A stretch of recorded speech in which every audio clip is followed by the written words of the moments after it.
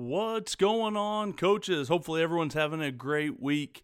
Coach Walls just uploaded to RTP Premium his newest RTP install, which is Switch Releases, Switch Verticals. It's now live on RTP Premium, 45 minutes over Switch Verticals, basically. So something that he's got a lot of time and money invested into, money as far as time he's invested on the gridiron and lots of touchdowns that he's scored with it. So it's been an unbelievable video. I've already watched it a couple times.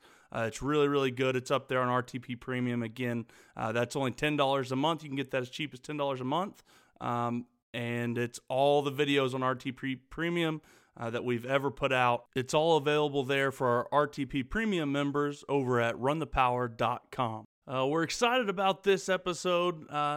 Just like all of our episodes, but on this one, we're going to talk about Alex Kirby's new book, Coastal Carolina 2020 Offensive Scouting Report. And he's given all of our listeners a great deal. You guys can go get his newest book about Coastal Carolina over at throwdeeppublishing.com/RTP. Again, that's throwdeeppublishing.com/RTP. When you guys get his book or any of his books at checkout, if you'll put in the discount code, you'll see it over there on the right. And the discount code, if you'll put in RTP20, you'll get a discount. Again, that's all of our listeners. That's capital RTP, the number 20. And you guys will get a discount over at throwdeeppublishing.com/RTP. This episode of the podcast is brought to you by Legend Rings. As coaches, we all know the best way to represent our big win is with the championship ring. And the team at Legend Rings wants to help you celebrate your regional and state championship title this season. Their goal is to make your championship ring purchase simple, easy, and affordable from design to delivery. Check them out at legendrings.com or email info@legendrings.com to get started. Let them know that Run the Power sent you, and they will make your ring for free. Again, go check them out at legendrings.com.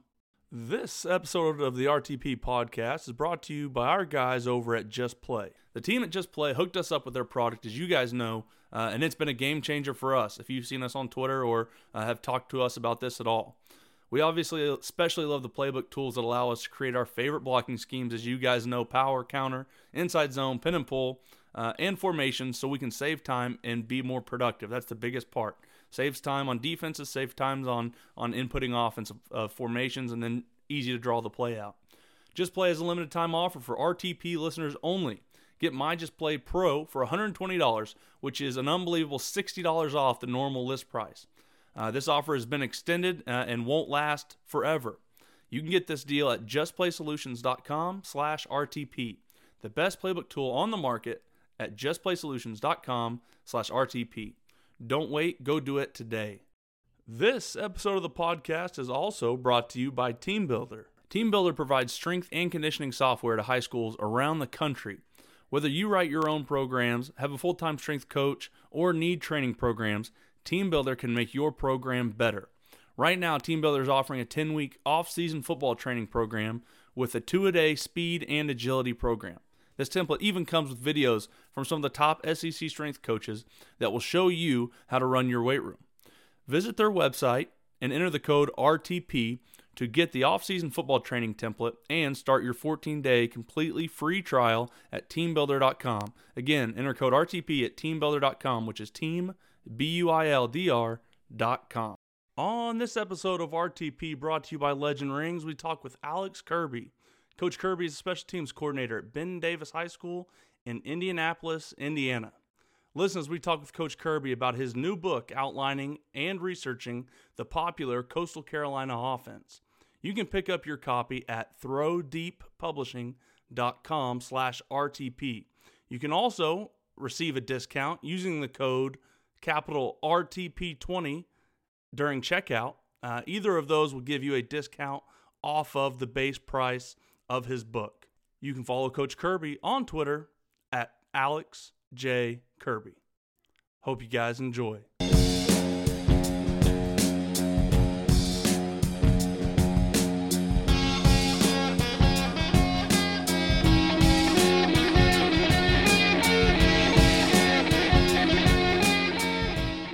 Yeah, so my name is Alex Kirby. I'm the special teams coordinator at Ben Davis High School in Indianapolis, Indiana. It's my alma mater. It's where it's where I, obviously went to high school, graduated from.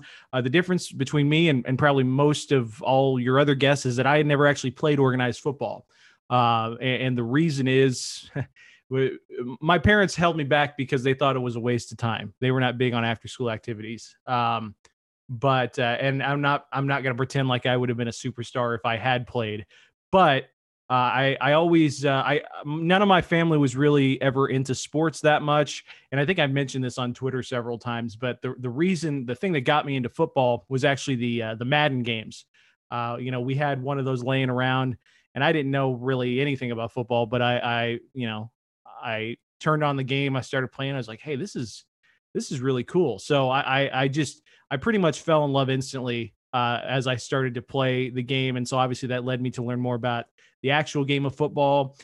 When I got to Ben Davis High School, they actually, and we still do, we have a student radio station that will call all the games on Friday nights. And so I was like, well, if I can't be a part of the team, I kind of convinced my parents to let me get on that, let me be part of the broadcast. So I turned into the color commentator for my junior year. And then my senior year, I used that, connection there to get involved as a part of the team, filming practice. So I would actually film practice, Monday through Wednesday, Monday through Thursday, depending on, when they actually were filming practice. And then on Friday nights, I would still call the game. So I got to have the best of both worlds there.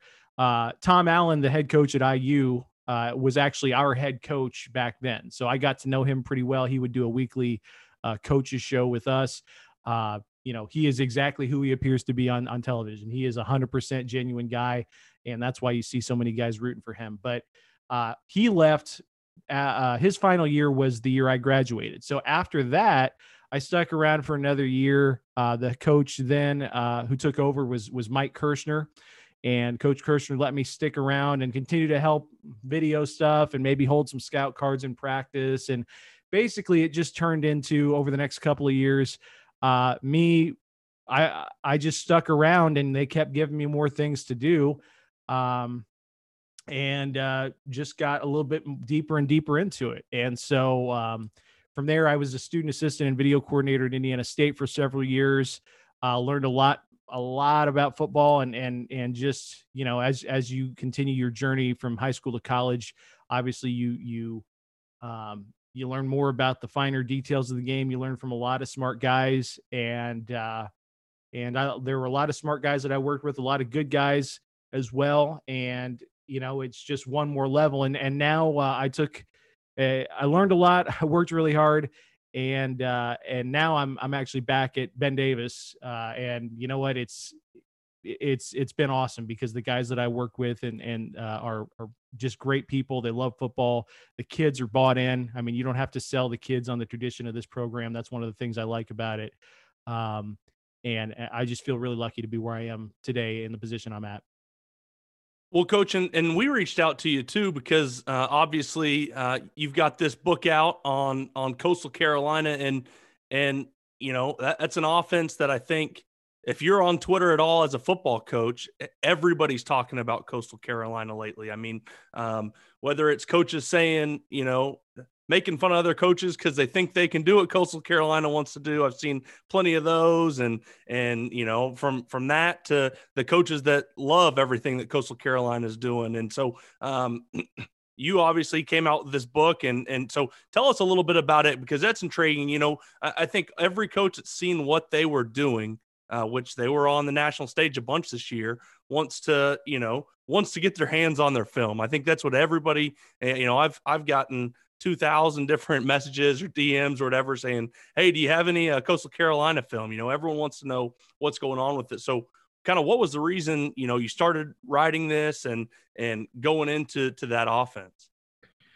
Well, I think the main reason is what you just said. I mean, everybody has been talking about it, right? Everybody on Twitter for the past couple of months has been, that's been the in vogue offense, for lack of a better term. So for me, it was a no brainer. I wanted to put something together that would be a good resource for people. I mean, sometimes you put these things together, and I've learned just because you put a lot of time into it doesn't mean that a lot of other people are interested in what you did. So Sure. that's you learn those lessons with a little bit of difficulty, but then once you get it through your head, well, maybe I should focus on what everybody else wants to look at. And I was intrigued too, don't get me wrong, but that was probably the biggest reason why. And you're right, I've had probably, I don't know if I've had as many messages as you have, but I've definitely got a ton of messages about Coastal Carolina film. If you look, you don't have to look that hard on Twitter, you'll find it. I'll just say that. I'm not going to get into, there's all kinds of legal issues, right? I mean, I'm sure you guys know. But basically, if you look around on Twitter, you will find it. It's not that difficult. But I wanted to put together a resource, and I wanted to approach it as if they were an opponent that I was preparing for. So I wanted to watch all the film, do all the breakdowns, put together reports, try to really get in the head of what it is they were doing. And that's what I feel like I did as good of a job as I could possibly do with that. I feel really good about it. I feel like it's one of the better things that I've done, just because of the amount of time and depth and attention to detail that I put into it. And like I said, my original goal with this was to put out a scouting report, and I did a little bit of that prior to their bowl game. I tried to put together a very type of skeleton type scouting report for people who weren't super familiar with exactly what they were going to see. And that got a lot of attention. So I knew I was on the right track with finishing the final project. So I did that, and the response has been pretty good so far. Coach, I would imagine then, putting together something like that, I mean, you're almost kind of doing it like a defensive coordinator. So I think, a lot of people might get the misnomer of, man, I want to run the Coastal Carolina offense, right? There should be defensive interest as well, knowing that a lot of people are going to start buying into a lot of these concepts if they haven't already. And now you're going to have to defend them as well. Yeah, absolutely. And I think the really cool thing about what they do is, it's not necessarily anything new. It's a lot of triple, midline, belly. I mean, I don't know very many high school coaches in the country who don't see some form of that from week to week.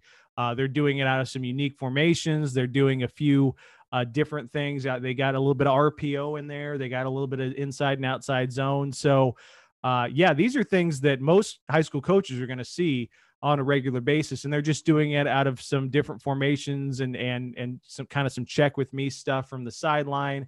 They got a little bit of everything in there. So that was what was really cool for me as I went through it. I was like, well, we play a team that does that. We play a team that does that. We play a team that does that.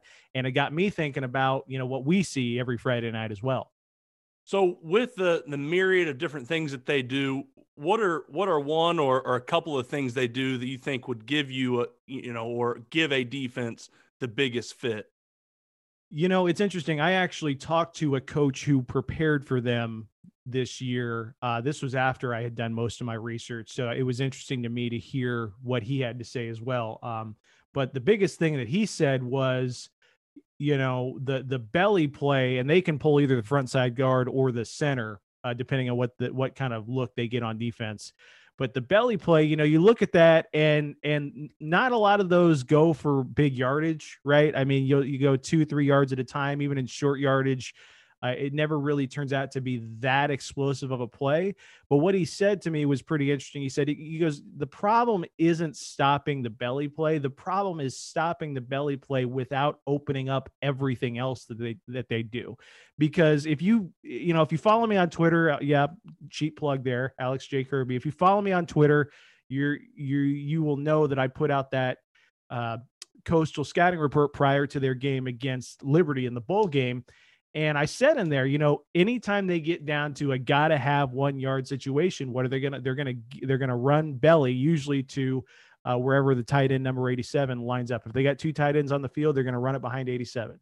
I mean, that's not a secret. If I picked up on that, a college staff with 10 guys breaking down film, you better believe they picked up on that. But it doesn't matter, because you got to stop that without, as the one coach I was talking to, without giving up everything else. So I would say it starts with that. Yeah, that's something that Coach Walls has always said. You know, I think he got it from Coach Trimble, his kind of mentor. But you know, you've got tendencies for a reason. You know, offenses that have tendencies everyone wants to break their tendencies, but sometimes you have a tendency for a reason. It's because what you're doing really works. Oh, no question. I mean, that I think is as good of a I let's just say this. I totally believe that. I'm all for self scouting and I think it's a valuable tool, but don't outthink yourself, right? Like if something works, if you're getting the ball to your best player and it's creating opportunities for stuff elsewhere, that you don't have to put in 50 new things next week just because you're really good at running power when the back lines up in a certain way. Okay, so what? Make them stop it, right? And that's what Coastal does really well. I mean, I guarantee you, if I sat you guys down and ran you through a few cut-ups, you guys could pick up on some things. But they do enough other things off of those same looks to keep you off balance. Yeah, I'd have to say, some of the cooler things I saw, and everyone probably kind of fell in love with them, almost week one. They're one of the few teams that was playing early. And then when they played Kansas, again, Kansas not a powerhouse by any means, but everybody's, expecting the Power Five to go in and win, and they beat them again. But just the myriad of kind of special play action plays and scoring plays when they kind of got down to the red zone and red zone fringe area where there's some pretty good tendencies you saw there. Were they pretty good at kind of hiding that and coming up with new wrinkles every single week? They were good. That was as creative as they got. I don't want to say as creative. That when it comes to being creative, they got really creative down there in the red zone. They definitely have tendencies like we were talking about short yardage when it comes to belly. They definitely want to give it to their best players. But when you get inside that 15 to 10 yard line, once you start getting close to the goal line, we all know how difficult it is to call plays down there because you're in a box. Basically, you can't stretch anybody deep. You got to play much more condensed, and they did a really good job of getting the quarterback out on the edge. Whether that's an RPO, whether that's a true boot, whether that's some sort of option play. And also, they did a really good job of creating picks, rubs, whatever you want to call them, down low in the red zone. They had a few key concepts, but they were able to dress them up enough different ways to where, you really couldn't key in on one thing necessarily. How impressed were you with the QB? I thought he was kind of an unsung, hero for their offense. A lot of people again talking about the schemes they're doing up front, the smaller offensive line, the athletic guys. I didn't think, I think it was McCall, I think was his name. I didn't think he got enough, maybe fanfare, especially as a freshman running that offense. Oh, 100%. I mean, I think I don't have the numbers in front of me, but I think PFF obviously does college quarterbacks as well, but I think he ended up in their top 5 highest graded quarterbacks for the year, along with, Justin Fields, Trevor Lawrence. They don't have him do a million things necessarily, but what they ask him to do, he's really good at. And besides the scheme part of it, I think you saw it in that bowl game. That kid is tough, man. And they're going to have a really good weapon coming back for the next couple of years. He can move, he can throw. And just as importantly, when you're running the option, he can take a hit, get right back up and get back to the huddle.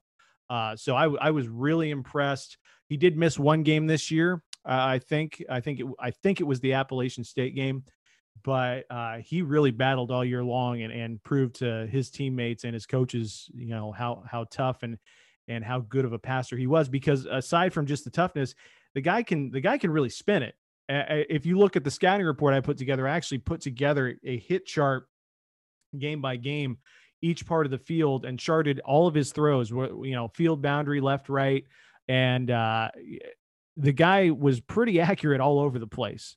So they have a really good quarterback for the next couple of years at Coastal Carolina. Yeah, so I'm curious, like I said, I've seen some guys on Twitter and what for whatever reason say, hey, there's a lot of guys think they can do this at their high school, and just because this team does it doesn't mean your team can. I think you hear that with every offense. It was said with LSU, it was said this year with Alabama. Everyone says that. Do you think this is an offense that is easy to translate into a high school offense? Do you have to have special people at certain spots? Is it something that, a high school, obviously probably not to that, not as well as they run it, but can a high school take this offense, implement it, and turn it into their offense?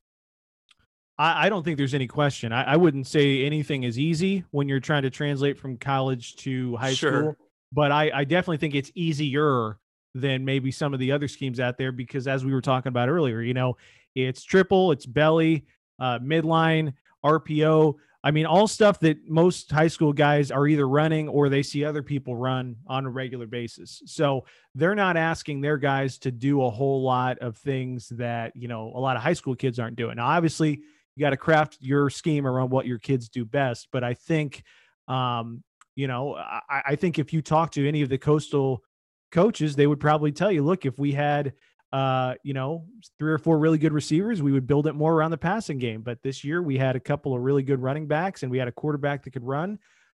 So we built it more around the option run game. I think, I actually watched a clinic with their O-line coach a couple weeks ago.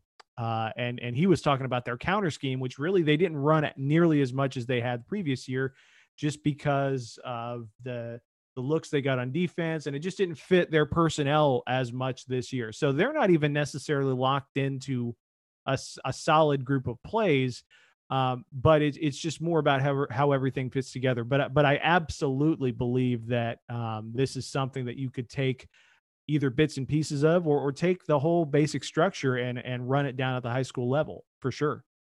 Okay, so I know you've talked about belly, and I know that's kind of their play when it comes down to it, but you're a defensive coordinator, you're going against them. Is that the play that you go into the game saying you've got to stop? Or what's the couple things that you think you're game planning against them? You're a defensive coordinator. What are the few things that you're looking to take away, going against those guys?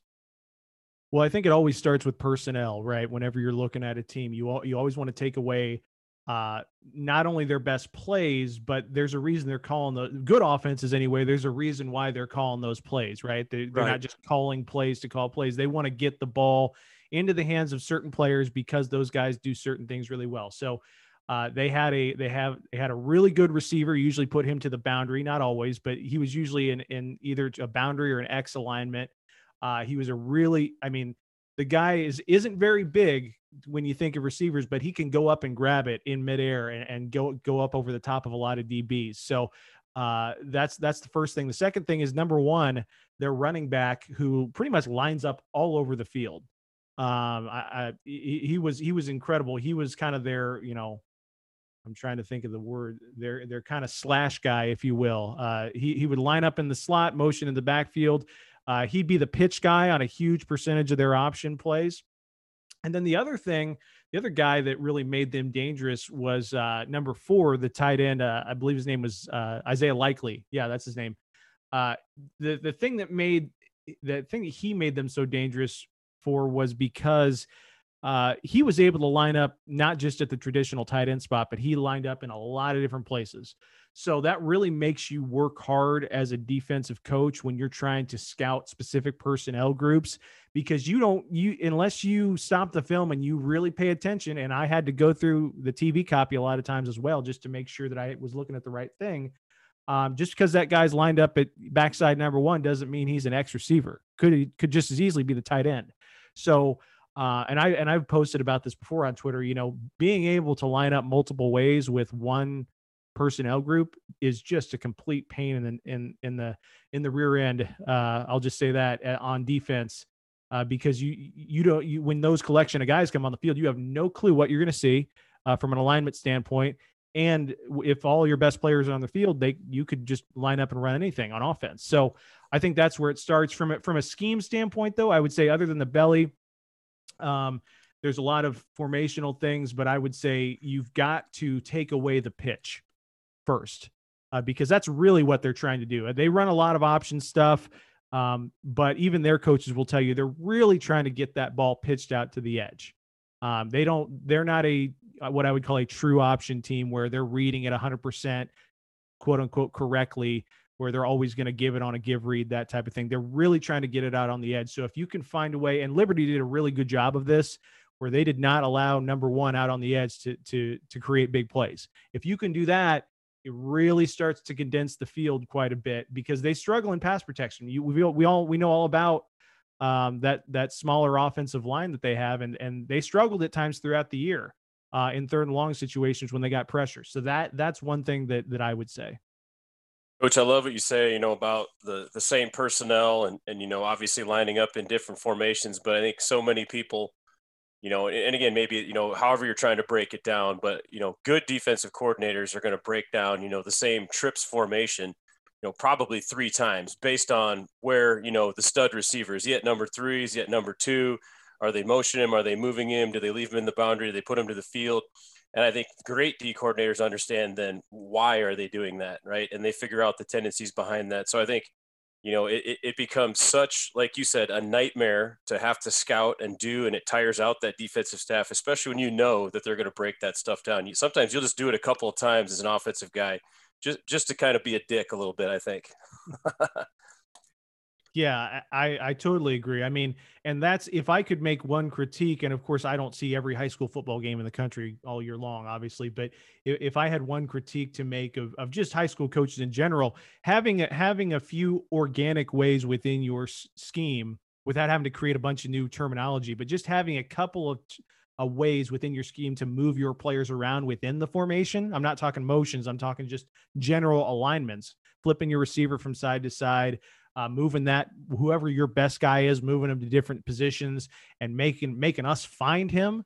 Man, that makes it a lot harder. And maybe it makes it a lot harder on the front end for offensive guys, but I'm telling you, if you've got it only makes it even more difficult if you got multiple guys who can really burn you. But if you can move your personnel around within the formation, and we play one team who every year who is really good at that, and I got to tell you, it just adds a whole nother layer of complexity and difficulty to what we have to do to try to stop them.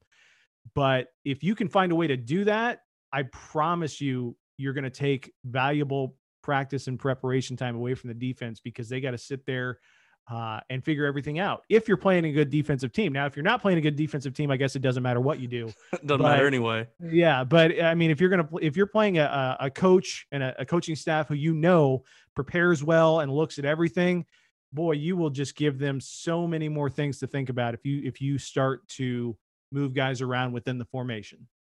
So you mentioned, this book is kind of breaking them down like from a defensive standpoint, like you're breaking the team down. What does that process look like to you?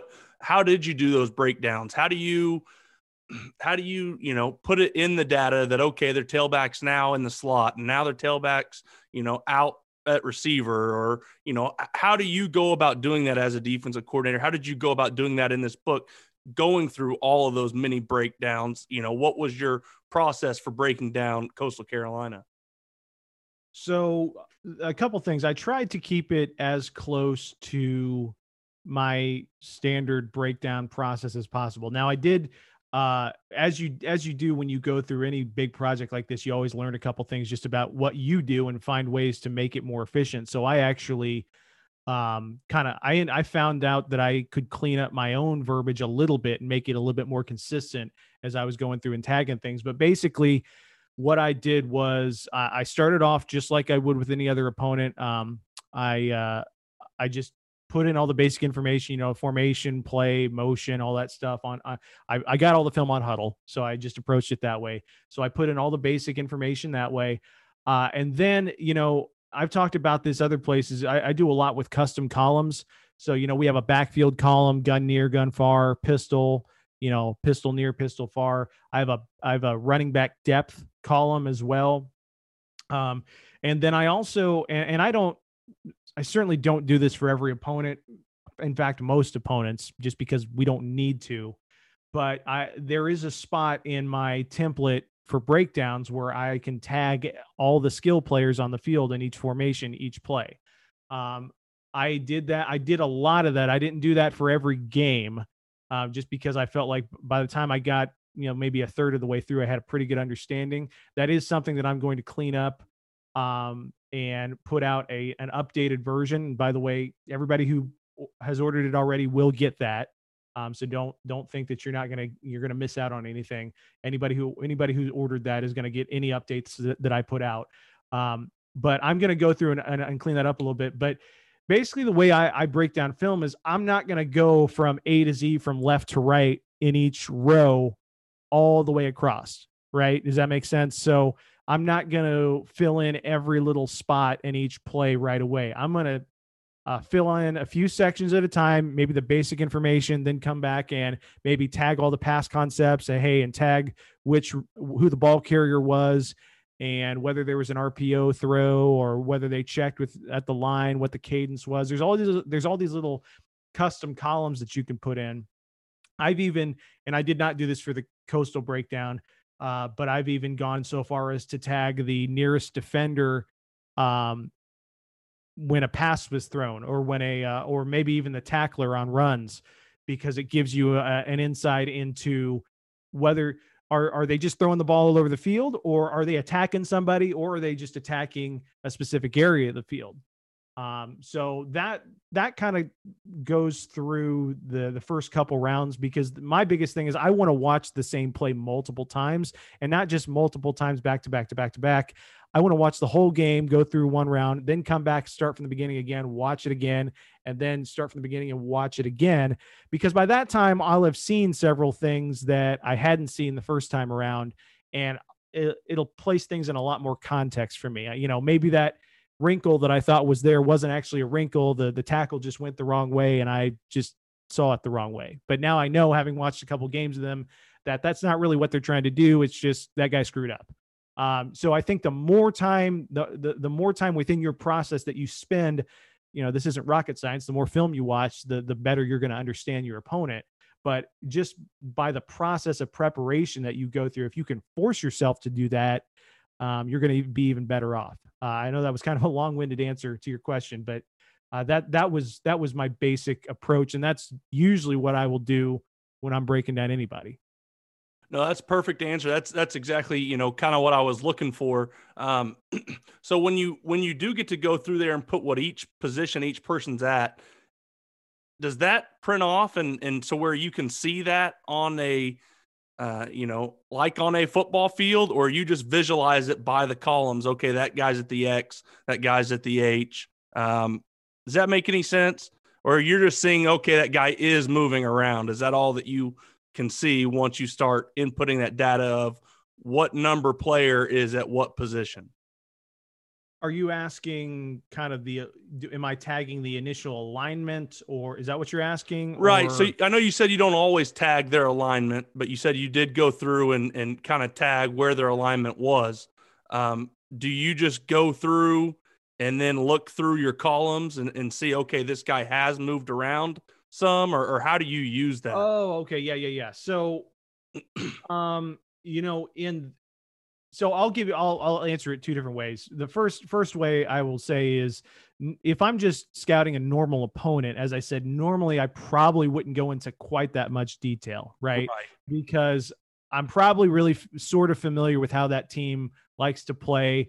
Everybody has their conference opponents they play a whole lot, and most coaches aren't going to make wholesale changes in the offseason. So you're pretty comfortable with how things go. Although I will say, the couple times we did decide to dive into that, we found a few things where we thought that we wouldn't. So maybe I should do it even more than I actually do.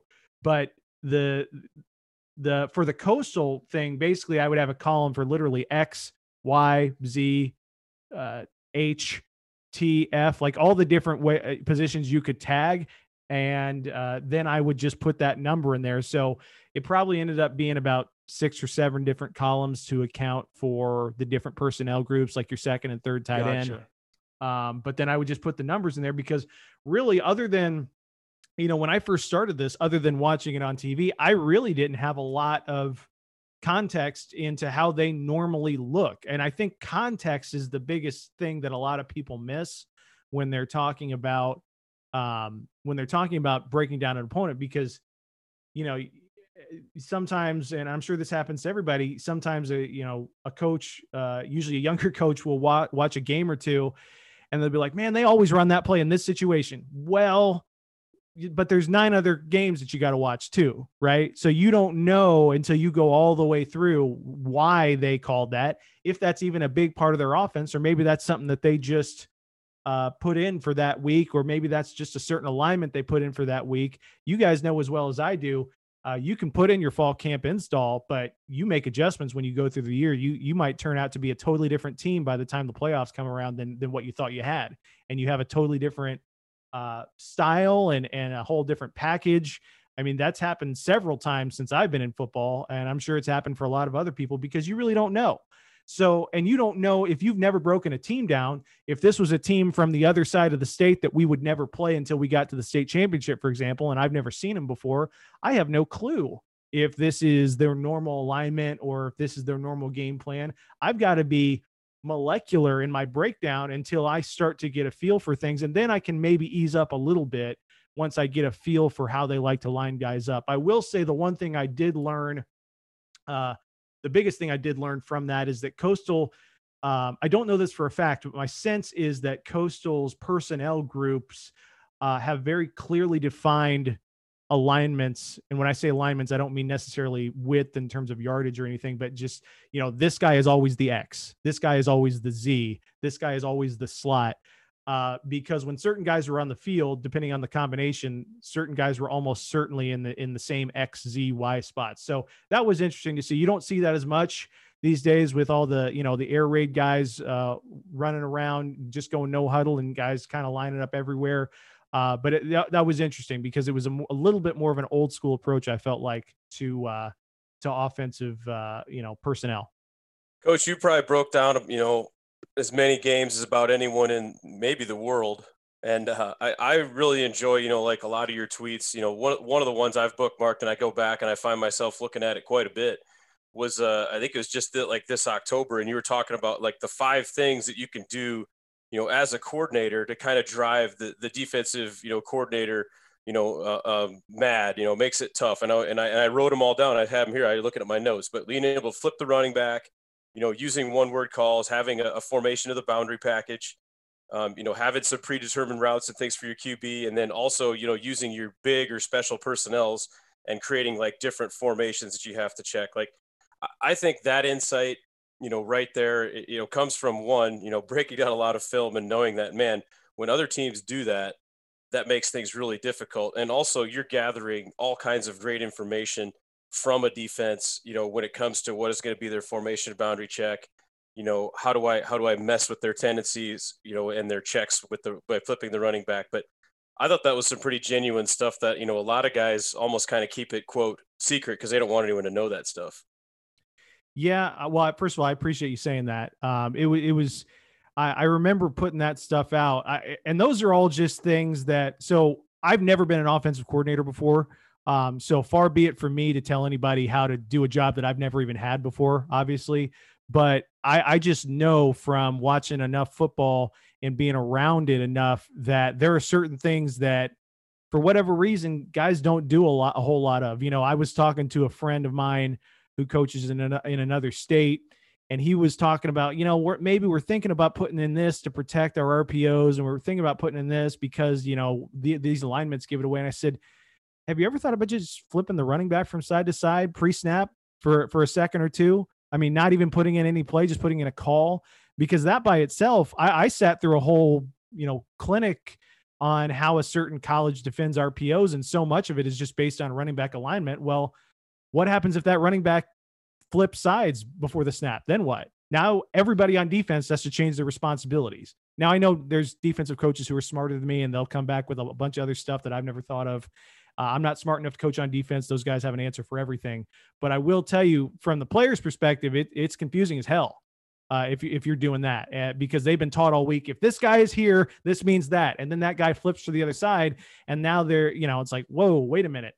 So that's just one example. And I know some guys are probably rolling their eyes right now because they probably have all that covered, and that's great. But if you're a high school kid, you're not watching football film all day, every day.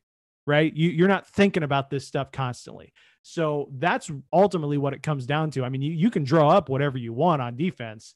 And like I said, those guys are genuinely brilliant. I follow a lot of guys who always have a coverage answer, and they are brilliant guys. But what happens when that kid is just, it's in the middle of the game and you throw something at him he wasn't expecting? What happens then? I mean, that's so there's all kinds of little things like that you can throw at teams. And just from a schematic standpoint as well, I just think there's so many little things like that a lot of defensive guys, and no, not everybody, but a lot of defensive guys go, well, they're only going to do that once. They're not going to come back to it. So we're not going to mess with it. We're not going to spend time going over it. Well, what if you keep going back to it? Then what? Right? So don't be afraid to be unconventional, but all those things that you read off, none of those things require you to change the base of what you do. They don't require you to put in 50 new plays. They don't require you to spend a bunch of time teaching new reads. It's all really simple stuff that, causes havoc on the other side of the ball. Well, like you said, Coach, it's not offensive coordinator trying to trick the defensive coordinator. It's offensive coordinator trying to make the defensive high school kids that are 15 to 18 years old think right before the ball snapped, because that gives us, if our guys are thinking about what we're doing and the defensive kids are thinking about what they're supposed to do, then it gives us a slight advantage. And that's all we're looking for, is against those kids, not against, like you said, the coach that thinks about it all day, every day, and has that answer. It doesn't matter if he has the answer. It's, do all of those, and maybe some of the smart kids do, but does all 11 of those kids have the answer as the ball is being snapped?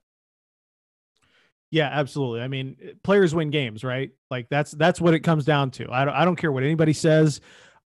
Coaches help, but a lot of times they get in the way at times too, right? I'm sure we can all think of mistakes that we've made that kind of put our kids at a disadvantage, maybe because, oh man, I wish I'd called this play, or I wish I had gone over this more. It seems so obvious in retrospect. So we can screw up kids as much as, obviously I'm a coach and I love coaching football, but players win games. And if you don't have players ready to go, and if they don't believe and they're not quick enough on their feet, bad things can happen. So that's what I believe. And I think that simplifies it a whole lot for me when I'm looking at, who's going to win games. What do we got to do? It all starts with players. If you're not taking away their best players, if you don't understand how they're using their best players and why they're doing things with their best players, and conversely, who are their worst players, that, to me, that simplifies it a whole lot when you're looking at another team.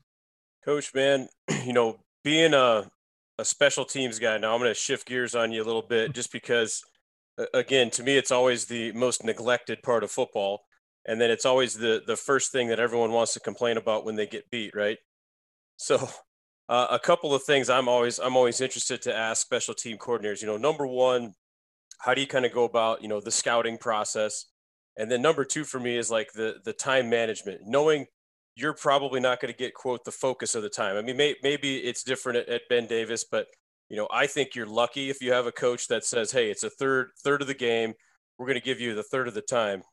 I've still never seen a coach, they'll say that, but they've never put forth, a third of the time. So I'm interested to hear kind of, one, how you scout, and then two, maybe how you kind of manage your time, or, that little amount of time you do have during the week or each day, what are you kind of putting it towards, or what do you, what do I want to say, making important?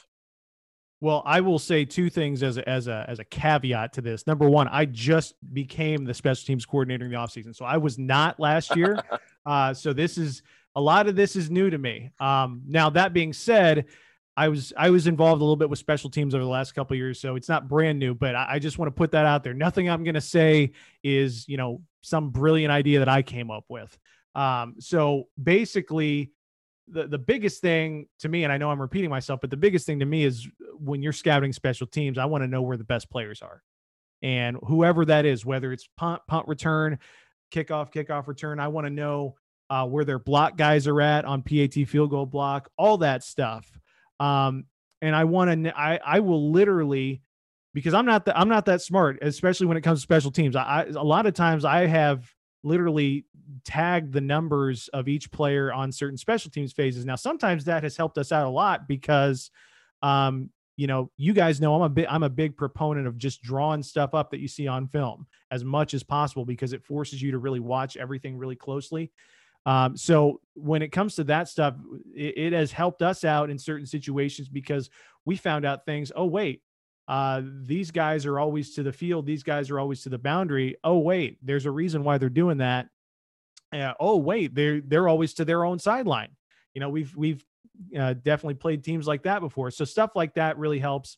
I will say, as far as practice time, our head coach, Jason Simmons, does a fantastic job. First of all, he loves special teams. Like, he's been a special teams coordinator in the past. So he definitely understands the importance of it.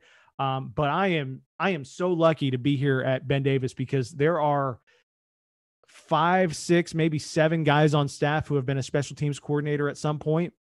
And that means I don't have to have all the answers. I can go to a lot of these other guys if I have a question about something. Hey, what would you do here? What are your thoughts about this? So that's a huge resource right there. Besides my head coach, we've had several other guys who have been the special teams coordinator here and have put a lot of work and time into it, and now they're coaching something else. Right now, I am going to be strictly a special teams coordinator. I'm not going to coach another position. So that is going to be good for me, because I don't have to divide up my time. Now, as far as practice time goes, depends on the day, obviously, but usually we're going to get between 20 to 30 minutes, depending on, whether it's, obviously we do certain phases of the game on certain days. So we'll go through, kickoff and kickoff return on one day, and we'll get some drill time in there as well. And then, depending on depending on how much time we have before practice, this past year, obviously it screwed up everybody's time, depending if you even got to play, but we didn't have a lot of special teams. We didn't have a lot of meeting time in general before practice, because a lot of our kids weren't even at school that day. So it was a battle getting them to the school every day for practice. So that was a huge thing in and of itself. But during a normal year, we would have a little bit of special teams install time before practice, where we draw up, here's what we got this week. And the one thing, and I'm going to put, again, this caveat out there, we have not done this yet, so this is just something that we've been talking about. But the one thing that we have been talking about as far as creating ownership on special teams and really improving, just the information flow, for lack of a better term, on special teams from coach to player, what we're going to try to do is create a special teams captain for each phase of the game. So that is basically our coach on the field. And he is responsible for making sure everybody's lined up. He understands what we're trying to do.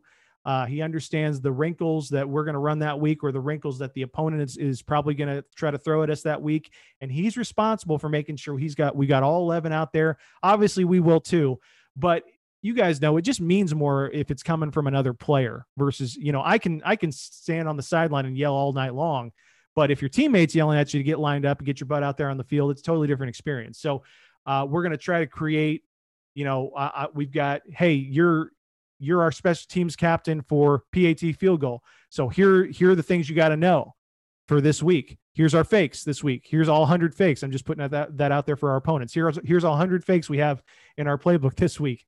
But it's that type of thing where we're going to give him 2 or 3 things for that week. That is something that maybe we as coaches have noticed, and we can communicate those wrinkles and coaching points to him. And from then on, it's not just us saying that, hey, we got to watch this block team this week because they got a real, fast guy coming off the edge. He can mirror that. And hopefully if they see things that we don't see, they can communicate that to us. And so it's not just a thing where we're giving them extra responsibility and it's one more way for us to yell at them. It's also, hey, this is my team. Like, I want to make sure that we do a good job, and I'm spotting these things on the field. So I'm going to bring that to my special teams coordinator. Again, we haven't really implemented that yet, but that's the plan, is to really just try that out as a way to create some more ownership and really shrink the group that you're dealing with on special teams. Because on Saturday mornings, when you bring those kids in for film, I'm not sure that I want 50 kids in that special teams meeting room who aren't paying attention, right? Because I mean, a lot of football coaches get bored with special teams, let alone players, right? So if you got a bunch of kids in there who aren't paying attention, I'd rather have those 6 or 7 guys in there who have a personal vested interest in seeing that their phase of the game does well. And then it's a much smaller group. It goes back to teaching, right? The smaller class size you have, the more time you could spend with each student. So that's something we're going to try out. I will report back to you this time next year and let you know how well it went. But it's something we're really excited about. I I know that gets me fired up. I mean that last part again, putting it on the kids. I mean, I think we're always shocked and surprised at how well those kids handle it. I know this last year at Ankeny, I just work with the punt team, but having obviously the correct guys on the punt team, but then having three, four guys like you're describing here who would take that ownership and take it upon that. I mean, they're the ones yelling at the scout team. They're the ones yelling at the backside for, hey, we got to give a little bit more effort on this, or we got to make sure we handle a twist or something like that. I mean, just knowing that you kind of had pinpointed them and say, hey, you're the leaders on this. This is the first defensive play. We want to bury these guys. We didn't have to worry about punt ever again. So, I mean, I think you're going to have awesome things, and I'm anxious to hear how it goes, man. I think that'd be cool. Yeah, it's something that we're really excited about. So we've got a few guys who are natural leaders on the team, and who fortunately happen to be some of our best players too. So we're going to get them involved, and we'll see how it goes. I'm excited. Coach, you talked about a few things that are easy to basically mess with the defensive coordinator when you're on offense. Have you thought about that for special teams? Are there a few things that are easy to do for a special teams to do, but that's going to take up a lot of time for an opponent that's scouting your special teams? Um, you know, I would just say that one thing that I noticed from the past couple of years, our head coach, Jason Simmons, just really he's about as aggressive on special teams as you can be, as far as onside kicks, fake punts. I mean, you ask any coach in our conference that's had to go against us the past couple of years. We ran a fake punt on 4th and 15 from our own 30 last year and got it. So it's one of those things. I just think anytime you're aggressive on special teams, it just for some reason it just sends the message that you spend a lot of time on special teams, which we do. And I don't I'm not going to say with 100% certainty, but I want to say that we haven't had anybody convert we had one team convert a fake field goal against us. I want to take that back, but we haven't really had that many attempts in general over the past couple of years against us, uh, because I just feel like if you're going into a week where teams do a lot and they're aggressive on special teams, you're like, well, do we really want to try to catch them off guard? Because we already know that they do a really good job on special teams and they spend a lot of time on it. So where is that edge? I don't know where you can do that. So I think if you're aggressive on special teams in general, I think it takes away some of the incentive for other teams to come at you with aggression, if that makes sense.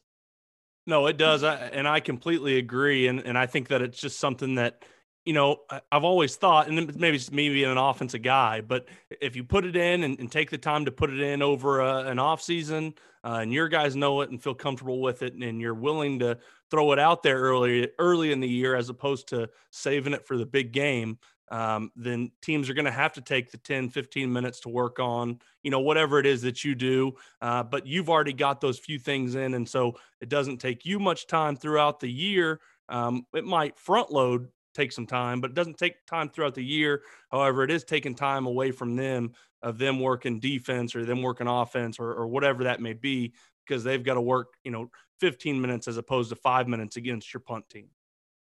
Yeah, and I don't think it's a big secret, the stuff that we do. I wouldn't say that we do anything that unconventional, but within that structure, we'll try an onside kick, we'll fake a punt, we'll fake a field goal, that type of stuff, by itself. You got to stand there and be like, don't take your eyes off the ball, see the ball kick, that type of thing.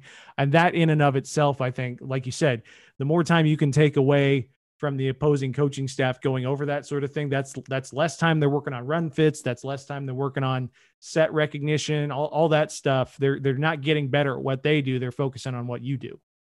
I remember, being at Tulsa and playing Boise, and Boise literally had like 18 different punts. I mean, I'm not kidding. And again, they're not doing a ton of stuff. It was, normal man sort stuff and normal rugby, but just to be able to line up to it. And that's what everyone's like, well, just line up and safe. Well, yeah, you still have to be gap sound.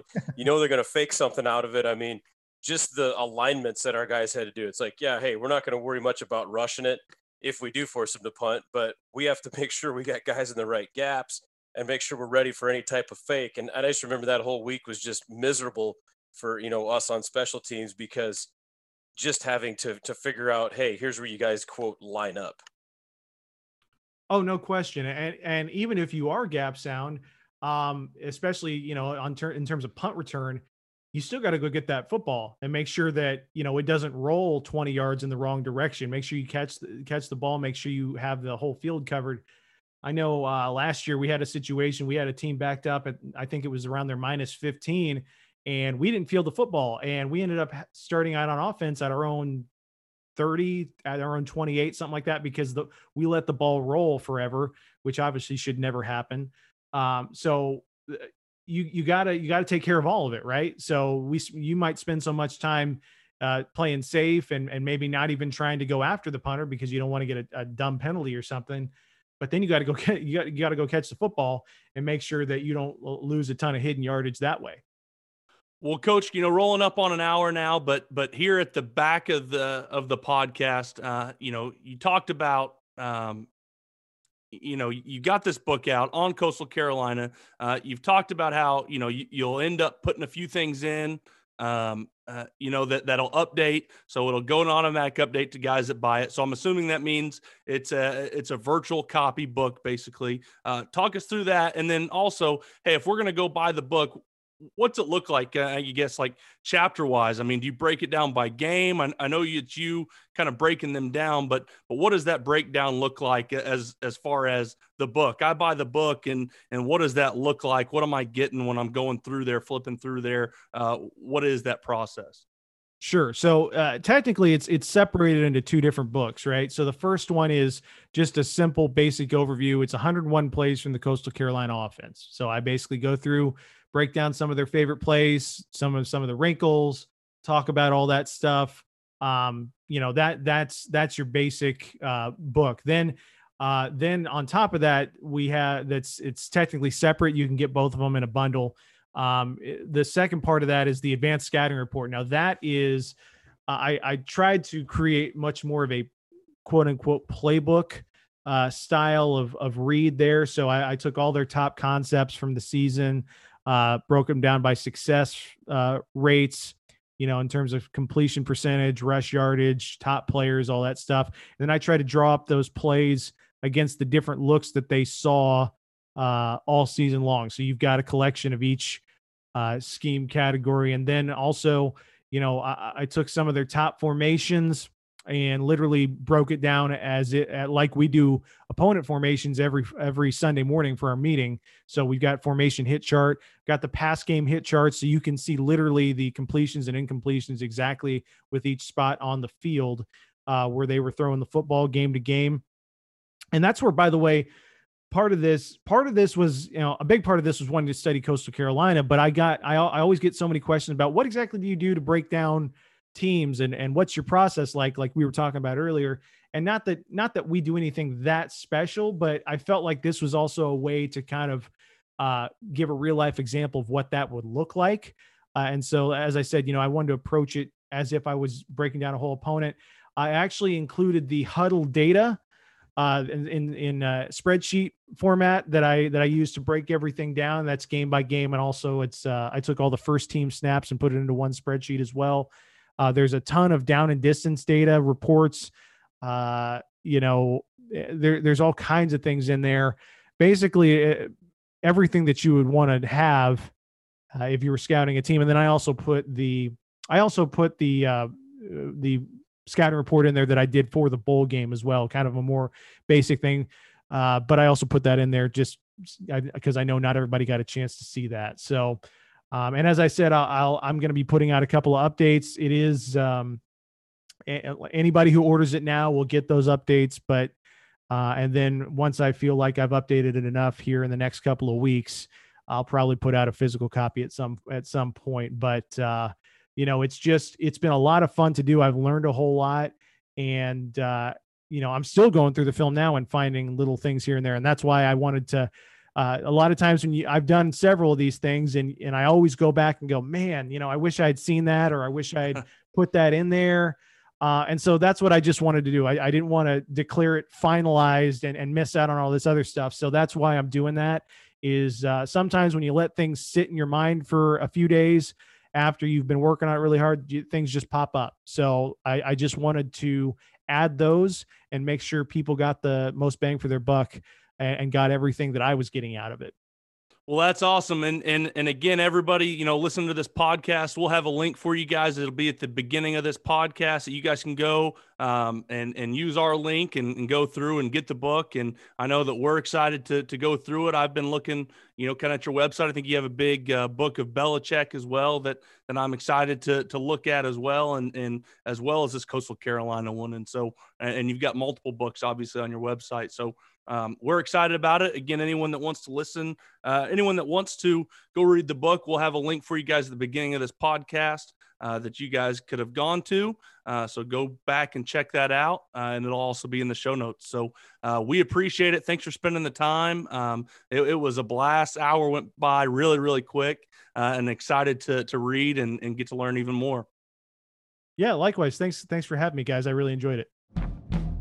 And that's going to do it for this episode of RTP. We want to again thank all of our sponsors. You guys make sure and go check them out. Help grow our community by telling other coaches about Run the Power. And if you enjoy running the Power, go get your shirt, long sleeve, or hoodie at runthepower.com. Also, if you have any topics or any questions you would like for us to discuss in the next podcast, simply rate our podcast and then leave a comment in the writer review section of the podcast app.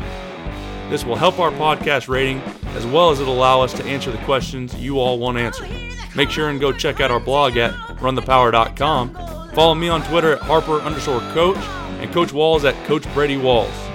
Run the Power now also has its own Twitter and Instagram, and you can find that at Run the Power. Hope you guys enjoyed this one. Talk to you soon.